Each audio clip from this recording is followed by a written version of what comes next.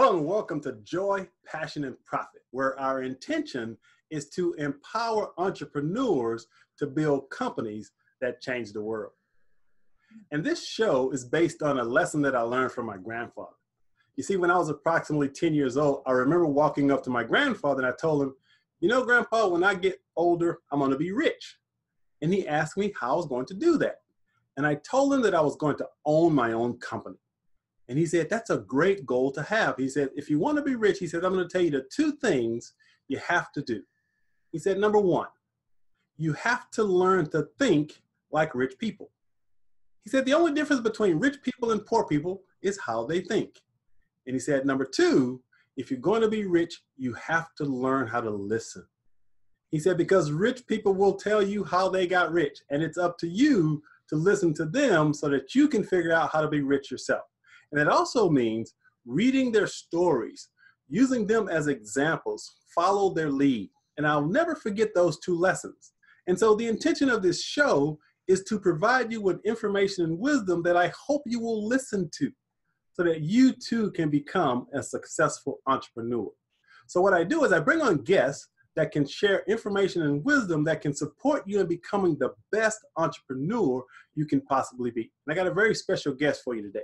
And her name is Dr. Stephanie Zepeda. And we're going to have a conversation about a lot of things, but primarily we're going to talk about financial therapy. Because as an entrepreneur, obviously, money is a big issue. And it impacts us in a lot of different ways, not just in our business. So make sure you tune in for the whole conversation because it's going to be pretty powering. And with that being said, let's welcome Dr. Zepeda to the show. Dr. Zepeda, how you doing today? Doing great. And you can call me Stephanie throughout the conversation. All righty, Stephanie. Thanks for that permission because I was going to go there anyway. I appreciate it. Yes. So Stephanie, we're really glad to have you on the show. And before we start talking about your profession and what you do, we're going to start with a few icebreaker questions. So first of all, tell us a little bit about where you're from and what was it like growing up for you? Sorry, the recording went a little. Did you get the question? No, you said, tell me a little bit about. Tell me a little bit about where you're from and a little bit about growing up. What was that like? Wonderful. Yes, I was born in Houston, Texas. My father, for work, had to travel around a lot. So eventually I got back here for high school. And so I do consider myself a Houstonian. And then I went to undergraduate university, a small Catholic university in Dallas called the University of Dallas. Majored in biology and psychology, and then went on to get my PhD in marriage and family therapy from St. Mary's University in San Antonio. And while I was there, I had the privilege of doing my doctoral internship at the Houston Galveston Institute. So that brought me back to Houston again. And that was just an amazing training opportunity. And then I also was able to do my dissertation at MD Anderson on relational effects of pain during radiotherapy.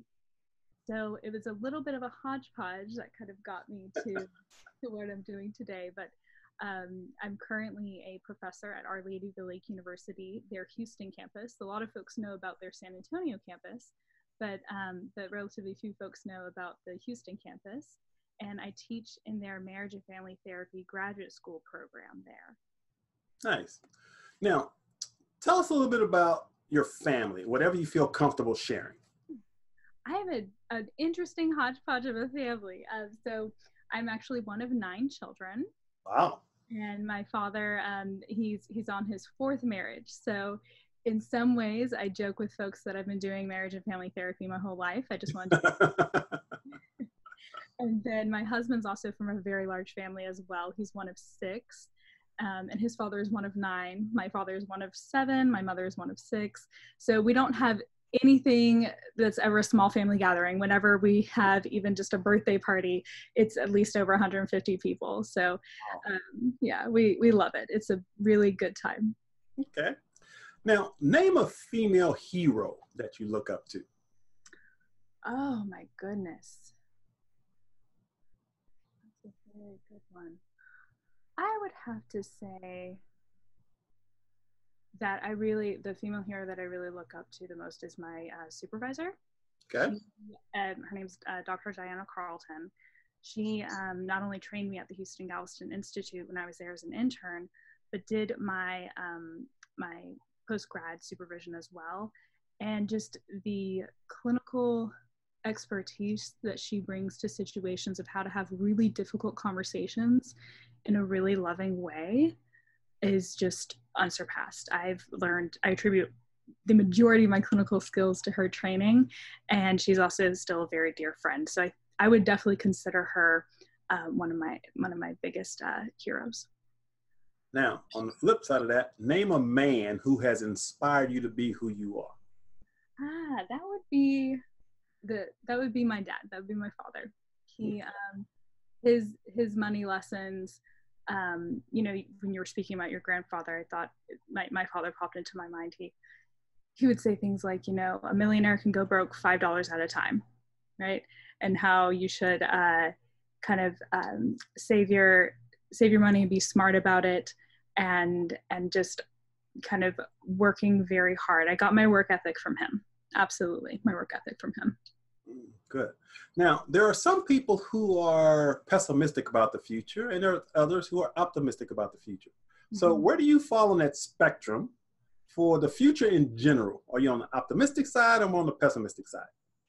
That is a beautiful question. I was just having a conversation with my students 2 weeks ago about, you know, you can analyze media that's consumed to show what a society is thinking about. And we were analyzing kind of how there's a lot of dystopian themes emerging in our media today of this just gloom and doom kind of scenario, and how it's reflective of art is reflective of the culture, right? That people are nervous, they're scared. And so we were discussing how it's really important as therapists that we be that more utopian side. We bring hope. In fact, hope is literally one of the items that we measure in our students as far as a understanding of if they are being good therapists. If they're not inspiring hope, if they're not bringing hope to the table for their clients, then they're not being the best therapist that they can be. And so we literally teach how to give hope to people. And so while it's very easy, especially with social media and media in general, displaying all the evil of the world, it's very important to remember that human beings are essentially good, and that kindness is the strongest virtue in the world, and that while evil does exist, the best way to combat it is with light. Absolutely. Absolutely. I couldn't agree more. And there's a saying that I heard that Deepak Chopra said, I thought was pretty powerful. He said, you know, there's two ways to look at life. One is as if the world is primarily a dangerous place, but only moments of safety. And the other is that the world is primarily a safe place, but only moments of danger. And I choose the latter. And I choose to see the world not through the lens of the negative media, but I'm an eternal optimist. That's just the lens through which I see the world. And I simply choose to focus my attention on that. And I love how you say kindness, how important that is, because when we have a heart of kindness, I think we seek out more things to be kind about. So I really admire that attitude, especially from a therapist perspective, because I can just imagine how how ineffective they would be if they weren't spreading the hope, you know, that the person could get better. So, all right. So what lights you up and gets you out of bed every morning? Other than my daughter, but I guess that's a great you know, it's a literal truth. Like she'll, you know, be calling me, Get out, mama. yeah, mama. But then I have a 3-year-old. But then also, you know, metaphorically, it's her too, right? I think that is, and not just my specific daughter, but just the general kind of love and humanity and hope in making the world a better place. And there's, you know, I was asking my students the other day, I said, you know, imagine what would you be doing if you didn't have to work? Let's say that you suddenly just didn't have to work. You got, you know, plenty of money. And if the answer is not, I'd be doing what I'm doing right now, then finding a way to align that more with your life. finding some way to do that. And I truly feel very blessed that I'm in a profession where I get to help make the world a better place bit by bit. I'm not, I'm not going to get any buildings named after me or anything like that, but I'm helping in a very small way, changing people's daily lives. And that's what gets me up in the morning. Now that's a perfect segue into my final question. Mm-hmm. So if I gave you a magic wand, Mm-hmm. and with this wand, you could create anything your heart desires, what would your life look like 10 years from now? Oh, that's a beautiful question. Okay, so let me think. Okay. I think that it would be continuing to foster these relationships. I've been surprised at how much I am loving teaching. I got my PhD because I was doing research and I was a huge nerd. I did not want to teach. That was the bottom of my priorities. And it is amazing to see. I've been full-time faculty there for 3 years, but I was adjunct faculty before that for 2 years. So I've been teaching there for 5 years.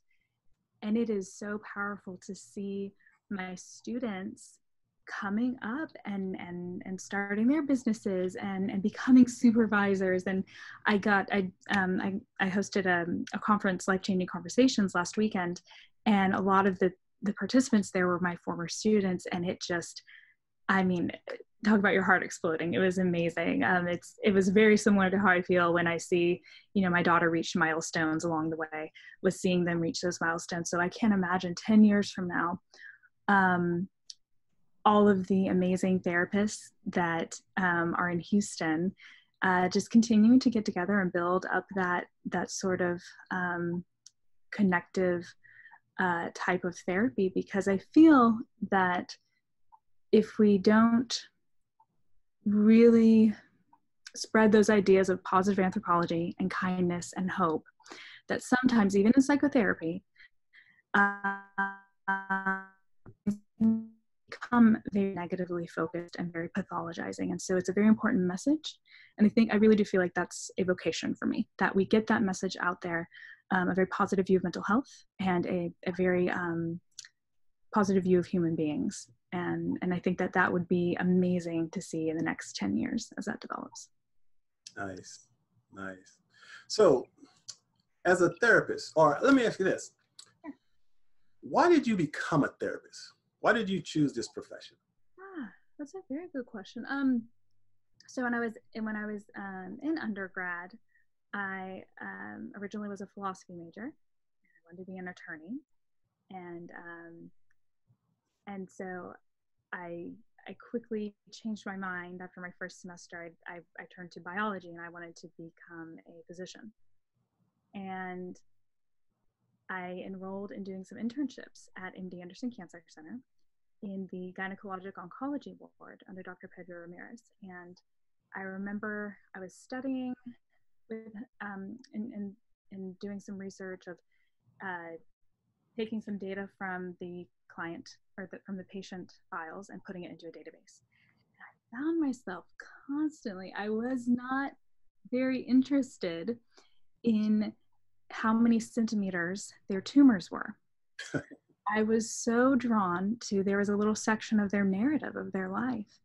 And that's where I would go and look forward to every single time. And so I thought, okay, let me listen to this a little bit. Why am I so much more attracted to their stories and to their uterus? And so I went back to my undergrad, and that's when I started taking some more psychology classes. And I just fell in love with the field, and then decided that that's how I wanted to change the world instead. Nice. Now, there's a lot of coverage right now about mental health in the news these days. Mm-hmm. And do you think the stigma about asking for help is actually changing? It's a great question. So there's actually some recent data from a recent article from the Wall Street Journal just published about how millennials are the talk therapy generation, how they're going to therapy in droves because they're prioritizing mental health in a very similar way to how people prioritize their physical health. And so I do feel like it's shifting a lot. I take a very preventative maintenance approach to my therapy, especially to my couples therapy. My husband and I hope he doesn't mind me saying this. Sorry, Johnny. But my husband and I, we go to couples therapy for regular maintenance. We go when there's no problems, because what better place to discuss important issues than when you're in a good place? Many times people wait until they are in full crisis mode. They wait until the analogy of they're having a heart attack to go to the cardiologist. Same thing. They wait until their marriage is in flames before they go to the therapist, and they say, well, why couldn't they fix you? Well, same reason why the cardiologist can't stop the heart attack you're having. People wait too long. And I fully admit I'm biased here. I think everyone should go. But I believe that one of the biggest barriers is that stigma that even when I tell people, oh, yeah, Johnny and I go to couples therapy, they say, oh, is everything okay? It's this expectation that you're going because things are going badly. But it's kind of taking a lesson from your world of life coaching, and how if you take a very positive anthropology towards people and towards their everyday problems, you really don't need to go when something's going terribly wrong. You can go to make things better than they already are, not waiting for crisis mode. But I think that the stigma definitely exists, although we see kind of that shift with that millennial generation and the accessibility of therapy. I'm sure you've seen those advertisements for video chat therapy and text message therapy and things like that. And I teach a technology workshop for therapists of how they can be better equipped to use those technologies, because it's not even the future, it's here, it's today. That is how we're doing therapy today. Yeah, and it's interesting because I another reason for my optimism about the future is what you just mentioned, is that millennials, and I really dislike labels and titles that, we say Gen X's and millennials, but I think this generation of human beings are more in touch with, or more in tune with, I'll say, their inner world. Mm-hmm. Been so focused on materialism and consumerism, and I think we collectively as a species, I think we're at a point where we want more, we want deeper, and I think millennials are really driving that. And so I'm optimistic because the people that I'm speaking with are saying the same thing. They want meaning and connection. They don't just want stuff, and they want to have deeper relationships, and I think, just for me, that the driving force is actually part of human evolution. There's a woman by the name of Barbara Marx Hubbard. I don't know if you've ever heard of her. Mm. She recently passed away, but she's been around for a long, long time. She wrote a book called Conscious Evolution. And her theory is that human beings are still evolving. And obviously we're not evolving physically, but we're evolving in what she calls in consciousness. And so she says, ultimately, humanity will evolve to what she calls Homo universalis. And in this state of being, we recognize as human beings that we're all the same. And we move past these illusions of separation and disconnection based on ethnicity.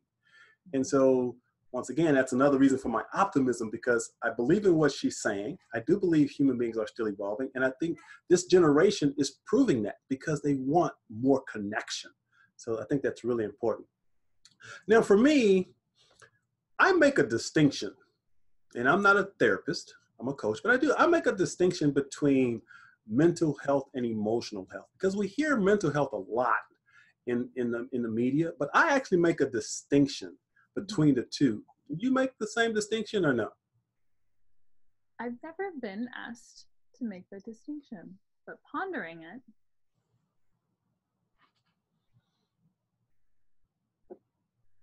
Oh, goodness. And here's why. Yeah. I'll share why. I'm a big science guy. Mm-hmm. And I love Einstein. And Einstein said something that I'm sure everybody's heard this quote, is that everything is energy. That's just the way that it is. He said, match the frequency of the reality that you want. And there's no way you can't create that reality. It could be no other way. But he said, this isn't philosophy. This is physics. And so what I take from that, when I think about this concept that everything is energy, I say emotions are just energy in motion. And so what happens is we have this energy in us that we have to figure out how to feel, express, and emote. And so when I think about emotional health, I think of people carrying around suppressed pain that they haven't dealt with. And it's literally trapped in their bodies. And when they go through this healing process, it releases that energy. And I can speak from my own experience of dealing with childhood trauma. And so it was an emotional release, not a mental release. And therefore, I make a slight distinction that it is the energy, the emotions that we have in us that needs to be healed and released. So with that being said, what are your thoughts? You're speaking to an idea that's central to my heart. And that is this idea of, do we connect our minds from our bodies? Do we disconnect them? That Cartesian split, right? The thinking of,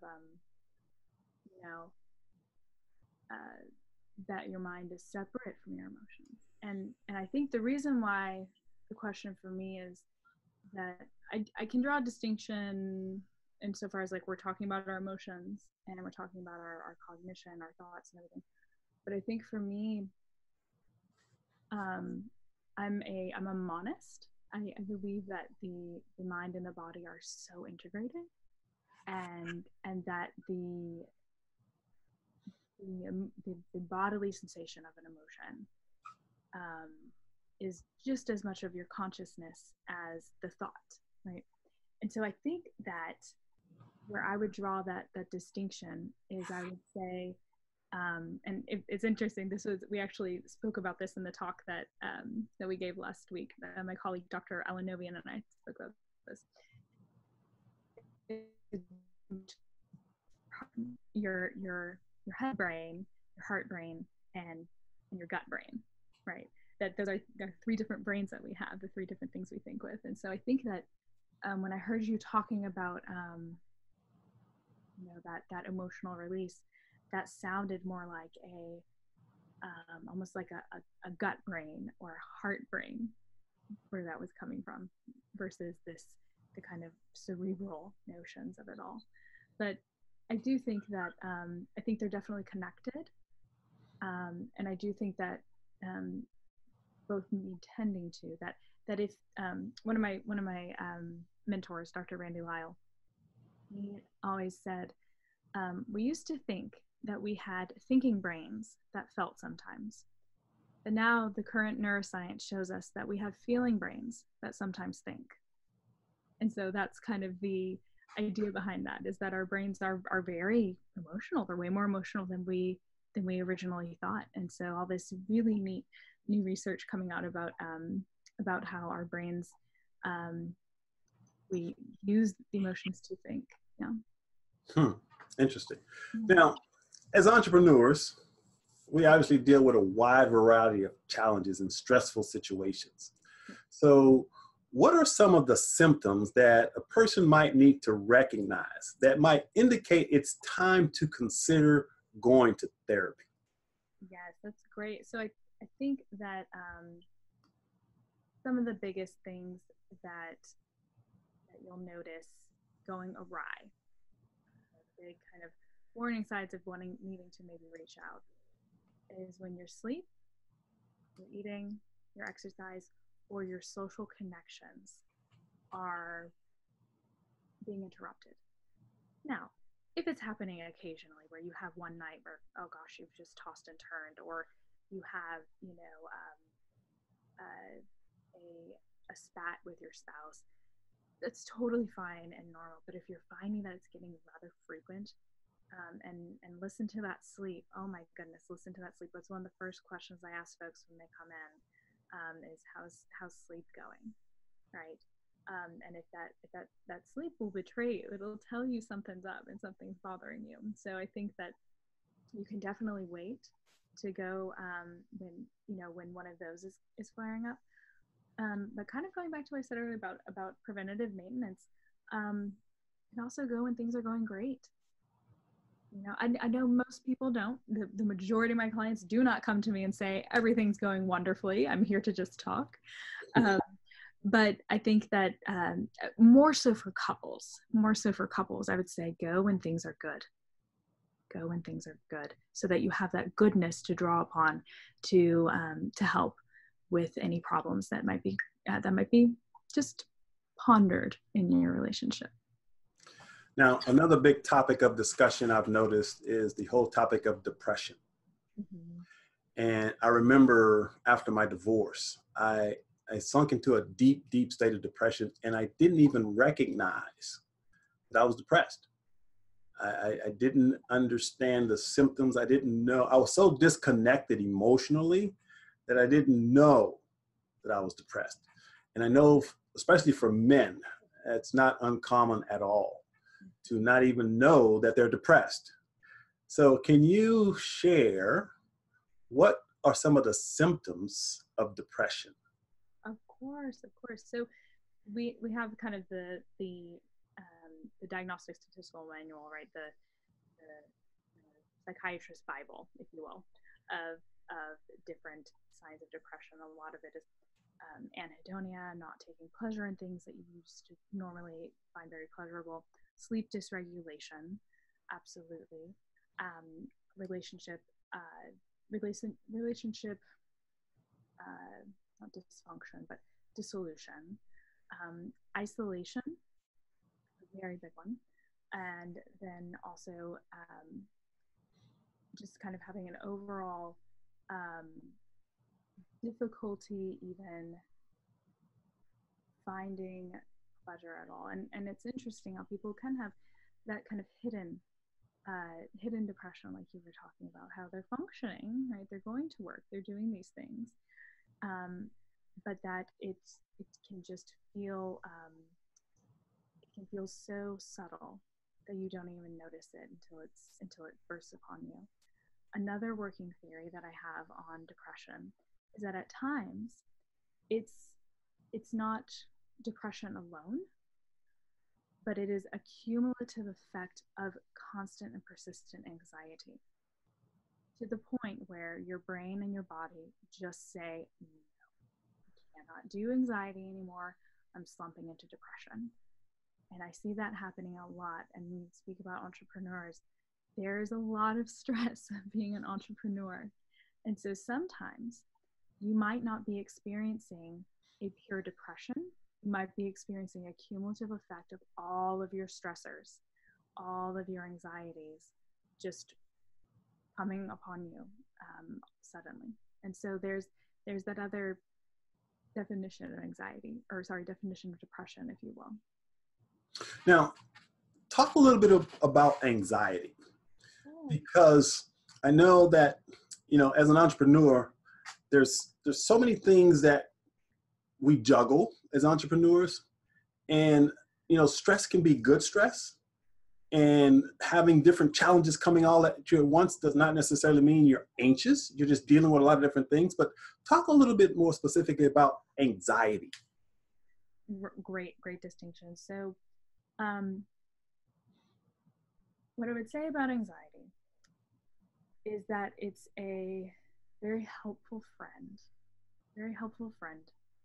that's trying to direct you to things of import in your life. So, but it's very much like let's use the analogy of a cactus in the desert. You know that there's water in that cactus, and if you're in the desert, you need to get to that water. But there's all these prickly sticks that can really hurt you if you're not very careful with how you use that cactus. And that's kind of what anxiety is like. Your anxiety is kind of an existential manifestation that's trying to guide you somewhere. So listen to it, let it be a tool to help you juggle the many things you have going on. And also know when you're getting stuck by the cactus pricks. Stuck by the cactus pricks feels like you dropping the ball, forgetting details of meetings that you really needed to remember. I go back to sleep again. Your sleep just being absolutely dysregulated, where you wake up at 3 o'clock in the morning remembering things that you needed to do, and you can't fall back asleep. When you are noticing that your energy levels are just being depleted, those are the pricks and spines of the cactus of anxiety. And that's when you know, okay, my anxiety is no longer being a helpful friend that's guiding me. It's turned to stress, right? Anxiety is a beautiful mover. It produces action. Stress it gets you stuck and you can't move. So try to notice, am I having some helpful anxiety or am I having stress?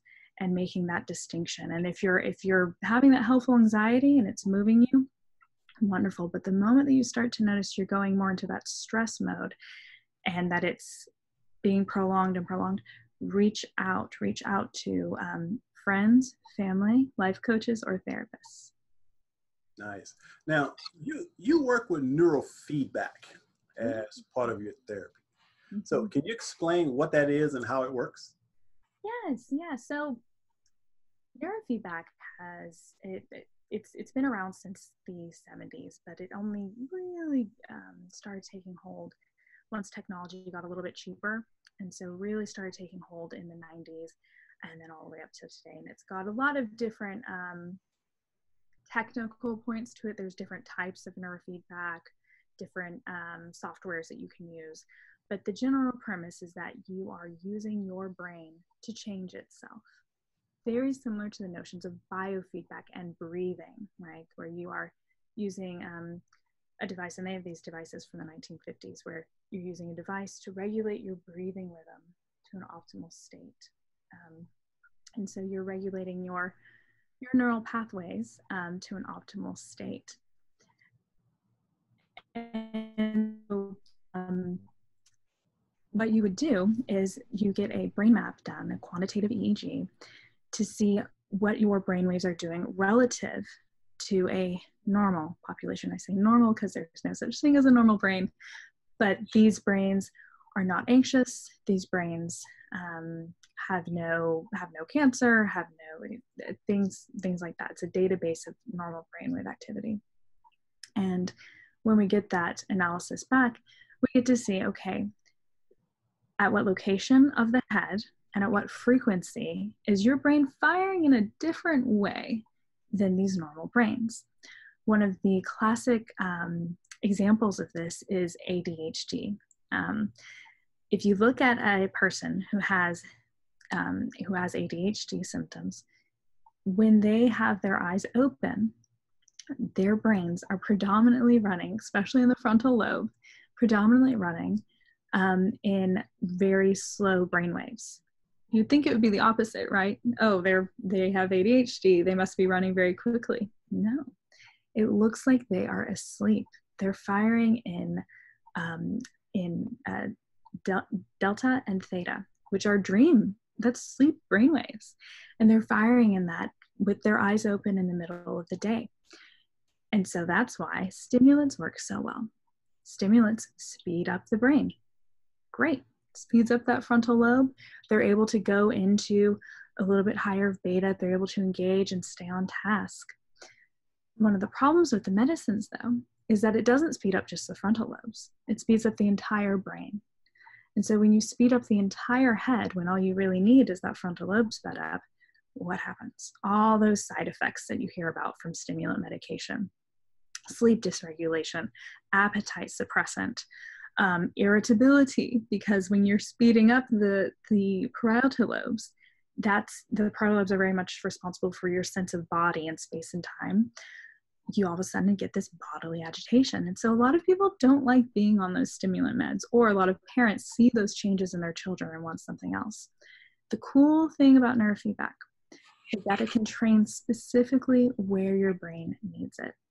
So for something like ADHD, we would train specifically and speed up specifically this person's brainwaves right in the frontal lobes, or generally we would actually start at the center of the head because that tends to be running a little bit too slowly as well.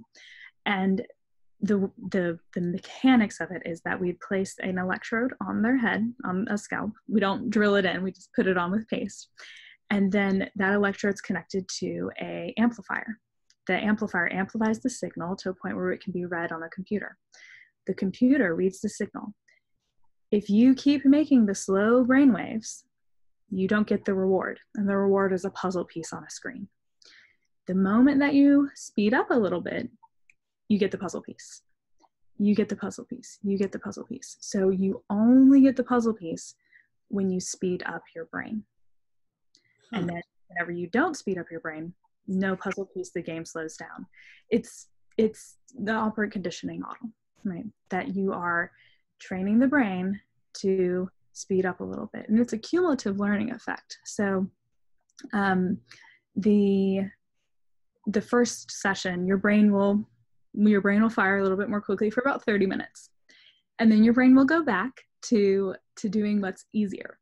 And what's easier for the brain is to fire in those slow brainwaves because it's learned that over time. And so it'll go back to firing in the slow brainwaves. After the second session, it'll remember a little bit longer, and it'll maybe remember for an hour to fire that way, and so on and so forth. And so over time, it gets easier for your brain to fire in those more quick brainwave patterns. So, do you incorporate meditation or mindfulness in your practice? Beautiful question. So I definitely, I use breathing during my sessions, especially if someone is, saying I can't breathe. We'll slow down, and we do breathing. I trained at MD Anderson in the integrative medicine department. That was where I did my dissertation. And so I got to experience lots of different types of mind-body practices there. One thing that I find, though, is that sometimes people don't want to do it. And I don't know if it's just our American ways, like they don't feel comfortable doing it.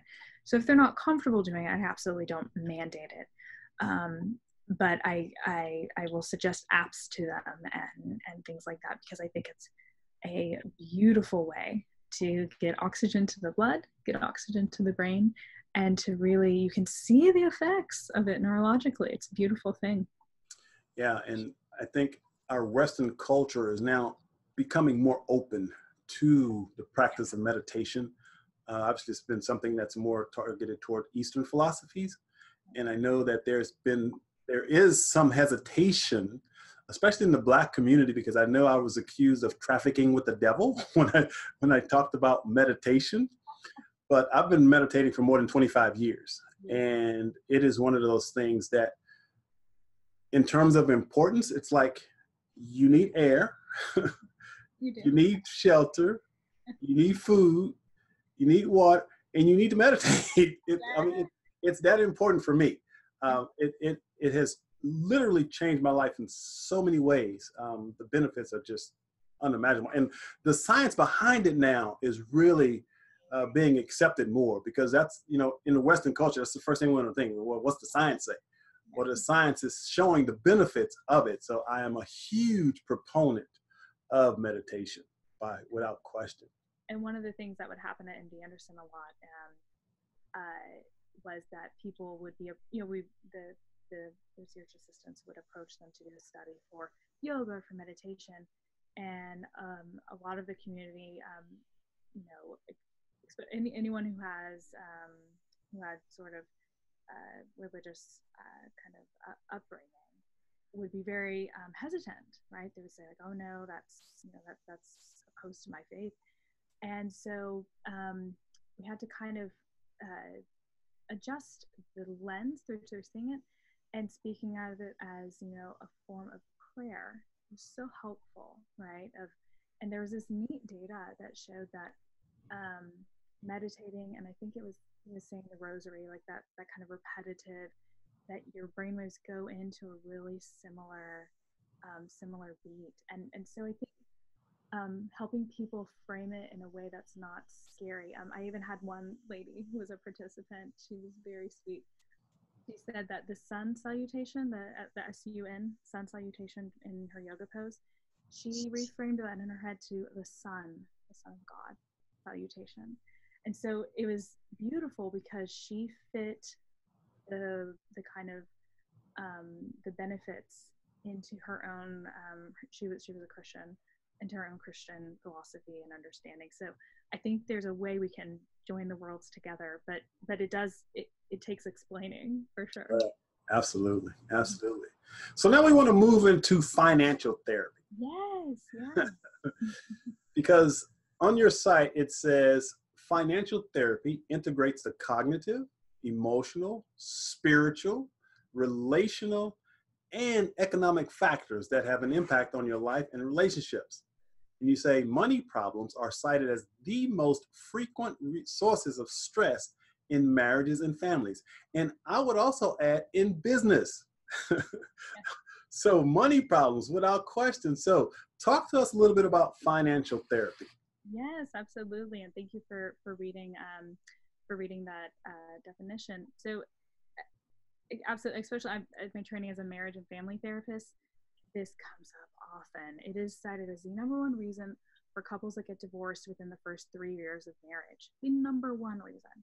And there's boatloads of data of how the problems around money are the most pervasive and the ones that are the least resolvable by couples. And so when I first kind of found financial therapy, it was when I was done with my doctoral program, and I was just looking up resources for my clients. Honestly, it wasn't really something I thought, oh, I'm going to go do this financial therapy thing. It was trying to find some ways to help my clients with their financial life. And I ran across it's so interesting. Like this morning, I was just scrolling through my news feed on Facebook, and Dave Ramsey was on. And I normally don't stop at his videos because I think he's got some good ideas. He's a little quirky, but I normally don't stop at his videos, but I stopped at this one. And he was shouting at the top of his lungs of how stupid people are and this just dumb, just make terrible decisions with their money. And I thought, oh my goodness, Dave. And I thought, that's the opposite of financial therapy. We're not going to yell at you about your stupid financial decisions. We are not going to do that. And I'm sorry, Dave Ramsey, if you don't normally do that, but that video was not super helpful, not very inspirational.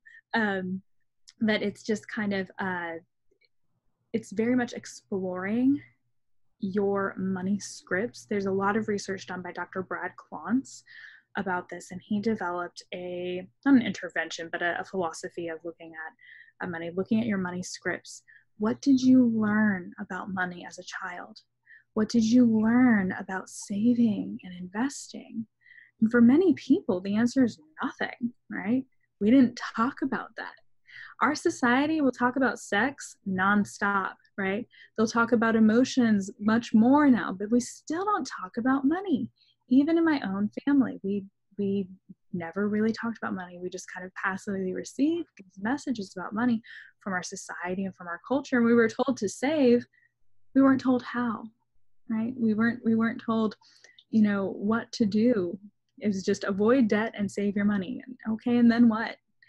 And so if you look at money and how people spend, that will teach you so much about what they value.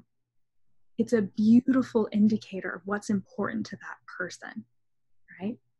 And so what better way, if we are behaving as anthropologists, what better way to get a glimpse into someone's life than to look at their money matters? And so generally the work that I do as a financial therapist is with couples. I don't see too many individuals coming to me. Why is that? Is because it's not a problem until you interface with another person about finances. So generally, although I have seen a few people individually, it's generally couples. And the first thing that we do is we do this interview of what does money mean to you? What's your money script? What lessons have you learned about money? And it's amazing. I would say 90% of them have never had these conversations, ever. And it's beautiful to see, oh, I didn't realize that's why you always cut the coupons. I didn't realize that's why you don't want to do investments. And just all these beautiful things come out. And it's because it's people's values. Money indicates what people value and what's important. And it's just much a part of your cultural heritage as your ethnicity. Yeah, absolutely.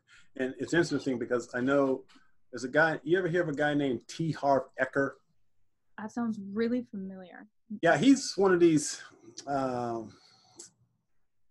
call him a money guru kind of guys that he promotes the millionaire mindset. That's his big claim, the millionaire mindset. And he's really into financial abundance from a spiritual perspective. And what he challenges people to do, what you were saying earlier, is about looking at their scripts, the things that we were taught, the beliefs that we hold about money, and recognizing how a lot of our beliefs about money were shaped at a very early age. And we hold on to those beliefs as we grow older. We don't even realize we're operating from some very limiting beliefs about money. For example, some of us have heard, money doesn't grow on trees, and we have this scarcity mindset around money. And what he does is he challenges people to change their beliefs about money. And I think that's exactly what you're saying with your therapy, so that you're bringing awareness to the couple of their values and what their scripts or beliefs are around money. And when you can see another person's point of view, you're less likely to have conflict, because now you understand why they're doing what they're doing in terms of money. Absolutely. And so one of the things I've done in some of my relationship workshops and conversations, what I do is I challenge people to ask themselves, okay, when you're looking for, let's say you're single and you're looking for someone, generally speaking, well, what do we do? Especially as men, we think of externals. How does she look? What does she drive? Those types of things. Where does she work? But we have to ask deeper questions like, what are their values around money? It took me a while to figure this out, but I remember when I got married the first time, my former wife, bless her heart, money was not an issue to her. She could care less about money and stuff. And the perfect example of how this can affect your marriage is I bought our first house when I was like 23 years old. And I was really proud of buying my wife a house. Yeah. And she says to me, this is a nice house, but I would have been just as happy in the apartment. And she meant that with all her heart. She meant that. But what did I hear in my little head about this woman don't appreciate how hard I'm working for us? And boy, it was a big blow up, and I was completely wrong. And I did apologize later, but it was my stuff that was driving that conversation. So when it comes to money and relationships, it's important to have these types of conversations, because as you mentioned, Stephanie, that's the leading cause in a lot of cases, divorce and breakups, because we haven't discussed our values around money. It's amazing. Yeah. It's something so important that we don't really talk about. So we're not given, think of, we're kind of taught that it's rude. We're taught that if we, even let's take romantic relationships out of the picture. How often do you talk about finances with your friends? Ooh, no, that's rude. You can't talk about finances other than just a general like, oh, I got a raise. It's okay to say that, but you're not allowed to talk about debt and how to tackle it. You're not allowed to talk about, investments and where you're saving your money, or if you're saving enough, or if you're living paycheck to paycheck. You're not allowed to say those sort of things.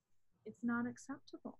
And it's because we live in a very pretending to be polite society where we don't want to impose our values on anyone. And so I think that while that comes from a good place, it can lead to clumsiness around how to have these financial conversations. Sure.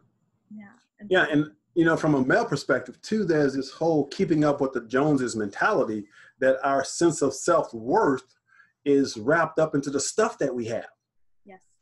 And that's why we go out and buy these cars that we can't afford. And, we're And buying. we're not trying to keep up with the Joneses anymore. We're trying to keep up with the Kardashians. I wish we were trying to keep up with the Joneses. We could afford that more, but it's just gotten really ridiculous. Yeah.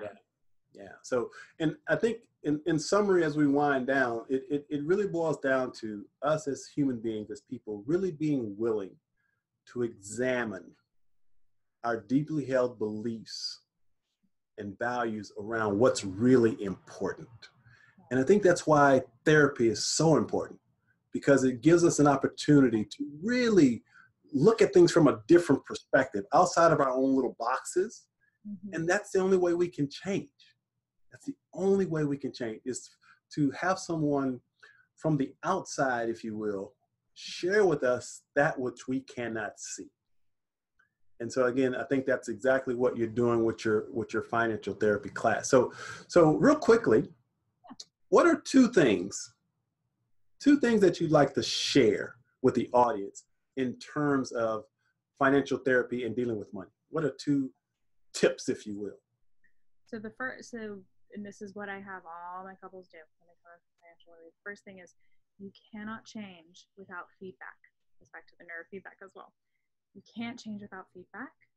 And so you have to set up a mechanism by which you can honestly and accurately view your spending habits. Something that I use in my own family and something I recommend to my clients is Mint, MINT, like just a mint.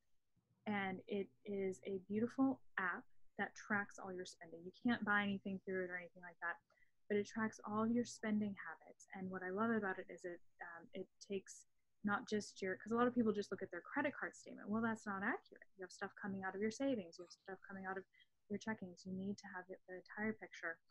And one thing that I love about that is it allows couples to see where money is going and still keep their bank accounts separate. I know some couples really do value the separateness of their bank accounts, but we're in Texas, y'all. And in Texas, it's community property. So you might as well see where it's all going. But it's a great way because since you can't spend or shift any money from within the app, the couple can still see where the money is going, and then without the risk of having the account. Yeah. That's my first bit of advice. The second bit of advice would be to have a budget, have an annual budget of what is coming in and what is going out. And I know that sometimes it's a little bit difficult to do this because, especially if you're in a startup of an entrepreneurial system, you're not quite sure how much is coming in. One of the things that you can help plan for is to have a plan of what is going out, and then what's your minimum that you need to make to cover that. And help you think in the long term and investment strategy wise. And so I think that sometimes people have a theoretical budget in their head, but sharing that with your partner, you wouldn't forget to share that with your business partner. So don't forget to share it with your life partner either. Yeah, very, very important. I've had in some of my coaching sessions where I challenge people to, for 1 week, and I'm glad you mentioned that app, because apps are definitely a way to go. But what I would do for 1 week, I have people write down every penny they spend. Yeah. I mean, every penny. And it's amazing how after that week, you go, oh, wow, I didn't realize it. I did this for lunch, then I did this for a snack, or I did this, and we just don't pay attention sometimes. So just putting attention on it can now allow you to see what's going on, and then you can make adjustments after you see that. So having a budget is extremely, extremely important. So with that being said, now, how can people reach you if they want to learn more about your financial therapy and so forth, and maybe work with you? Sure, definitely. My website is www.stephaniezepeda, that's ZEPEDA.com, or feel free to email me at drzepeda@stephaniezepeda.com. I think that reaching out to me through those two would be perfect. Or you can definitely look at the Financial Therapy Association if you're just curious about more information about the field of financial therapy. They have a journal on there with loads of beautiful articles about finances and couples and relationships. And So please look at that website as a wonderful resource as well. Fantastic. So now I'd like to give you an opportunity to share any final thoughts that you have with the audience based on our conversation today. So whatever comes to mind, just share it with the audience. Yeah, I think kind of bringing back in where we started the conversation with maintaining hope. If you're having financial struggles, if it's having an impact on your relationships, if you feel like all is lost, maintain that hope and don't give up. There's ways out of even the messiest of situations, and human beings are really resourceful and wonderful creatures, and you do have people who can help you in your own life to get organized and to feel the peace of having that financial plan. And so don't despair. Maintain that positive anthropology, maintain that hope, not just in your emotional life, but also in your financial life as well. All righty. Great words of wisdom. So Stephanie, I just want to say thank you for spending an hour with us and sharing your wisdom. And I'm sure this will benefit someone out there. So again, I just appreciate you so much for sharing with us. And so I just want to say thank you for coming. Thank you so much for having me on. This was just wonderful. I really, I am really glad that you're doing this, and I'm really just thrilled to be here. Thank you so much. Thank you. All right. So this has been another episode of Joy, Passion, and Profit. And as always, remember, express your joy, share your passions, and be grateful for your profits. We'll see you next episode. Take care.